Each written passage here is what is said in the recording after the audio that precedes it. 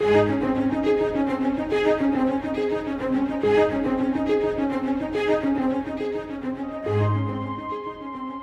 great example and instructor in prayer is the Lord Jesus Christ.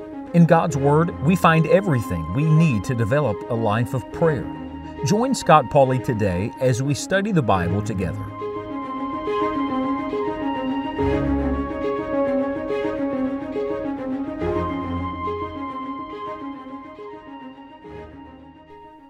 Would you imagine for just a moment showing up in heaven, kneeling at the nail-pierced feet of Jesus at the judgment seat of Christ, and the Lord Jesus says to you, I want to show you something.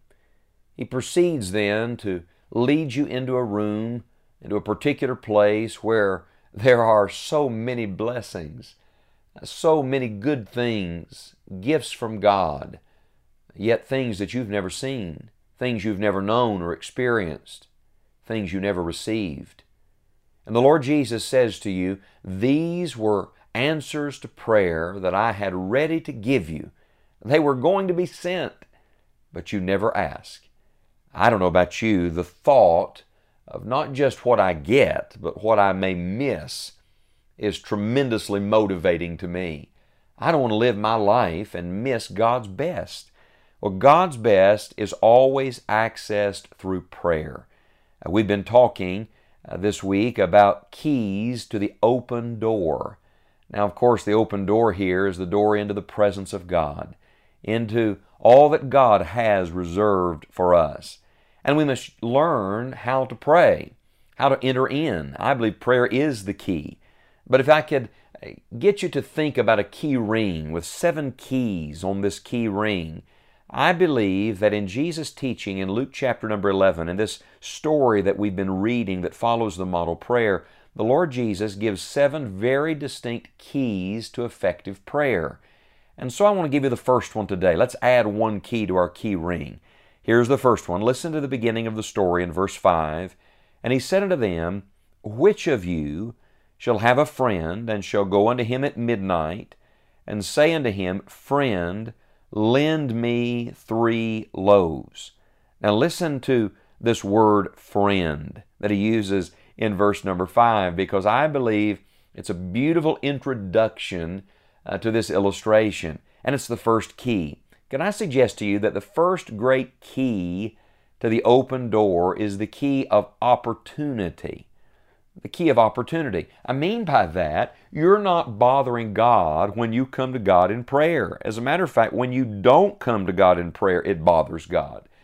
You see, when you come to God, you're not trying to convince Him to do something for you that He doesn't want to do. Instead, prayer, if it's done the right way, is coming to God and saying, God, I know you want the best for me. I know you have something you want to accomplish in this. I just want to find out what you want. It is literally laying hold, someone said, of God's willingness. It is using the opportunity that God has given. Could I challenge you today when you come to prayer to remember that you're coming to a friend? Now, you're not just coming to any friend, you're coming to the greatest friend a man has ever had, the friend of sinners, the friend who wants to hear your voice. That thought really just boggles my mind. The Creator God of the universe, the God who spoke light and there was light and it was very good, wants to hear my voice today. He wants to hear from you today. There are certain people that God gives you in life that are just tremendous friends.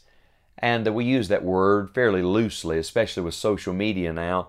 Every connection is a friend. But you and I both know the real friends are in life very precious and rare. I'm talking about the kind of person you could call at 3 o'clock in the morning. Are you thinking of anyone like that right now? They say, you call me anytime. Look, you don't even have to tell me you're coming by. You just come by anytime. Well, I want you to know that is the friend that sticketh closer than a brother. That is a picture of the Lord Jesus. That's a picture of our God. And He says, I want you to know you can call me anytime. He doesn't go to sleep, you see. You can come by anytime, the Lord says. Anytime you want to come into my house, anytime you want to come into my presence, the door is open. Just use the key. I'm going to give you a key. You come and go as you please. Now, in Jesus' story, there is not only a comparison, using the word friend, there's also a contrast, because in Jesus' story, this human friend was displeased. You remember, he got awakened in the middle of the night. Most of us don't like that too well, but a true friend wouldn't care if there was a real need. But this friend, he was displeased. But let me tell you, our divine friend is always pleased to hear from you. He wants to hear from you today. Let me give you a wonderful verse from Romans chapter 8. Now we know Romans 8 famously as being the chapter where Romans 8:28 is found. And we know that all things work together for good to them that love God, to them who are the called according to His purpose. But read on. Come down to verse number 32. He that spared not His own Son, but delivered Him up for us all, how shall He not with Him also freely give us all things? Would you meditate on that verse today? Romans chapter 8, verse number 32. The God who loved you so much, He gave His only begotten Son for you. Do you really think He's going to hold back the blessing today? Do you really think He's going to ignore your cry? Do you really think He's not looking at you and listening to you? He that spared not His own Son, but delivered Him up for us all. Now get it. How shall He not with Him? You see, God answers our prayer in Jesus' name, for Christ's sake. And every good gift comes because of the Lord Jesus Christ. How shall He not with Him also, oh, this beautiful word, freely give us all things? What is it you need from God today? What is the great, deep need of your soul? Maybe you don't even know.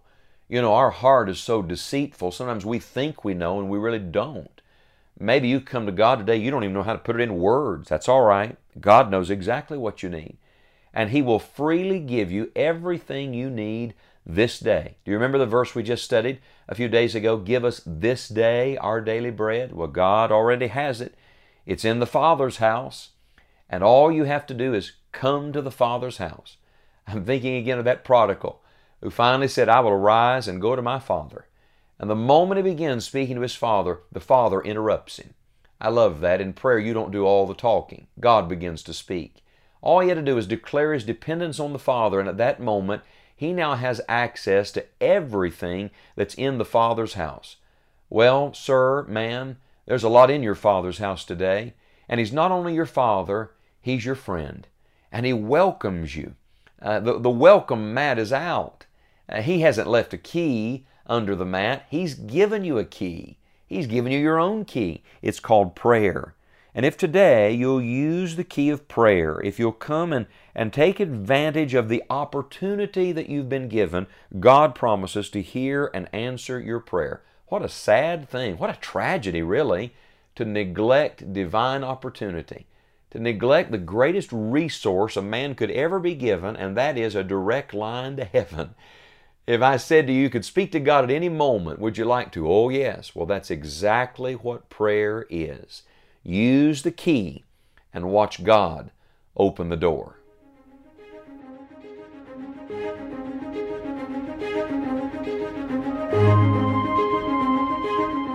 Thank you for joining us for today's study. We deeply appreciate your prayers for this work and hope that you'll visit our website, scottpauley.org, where you'll have an opportunity to invest in the gospel. Would you consider giving a gift to help us extend God's Word to others? You'll also find many other encouraging resources.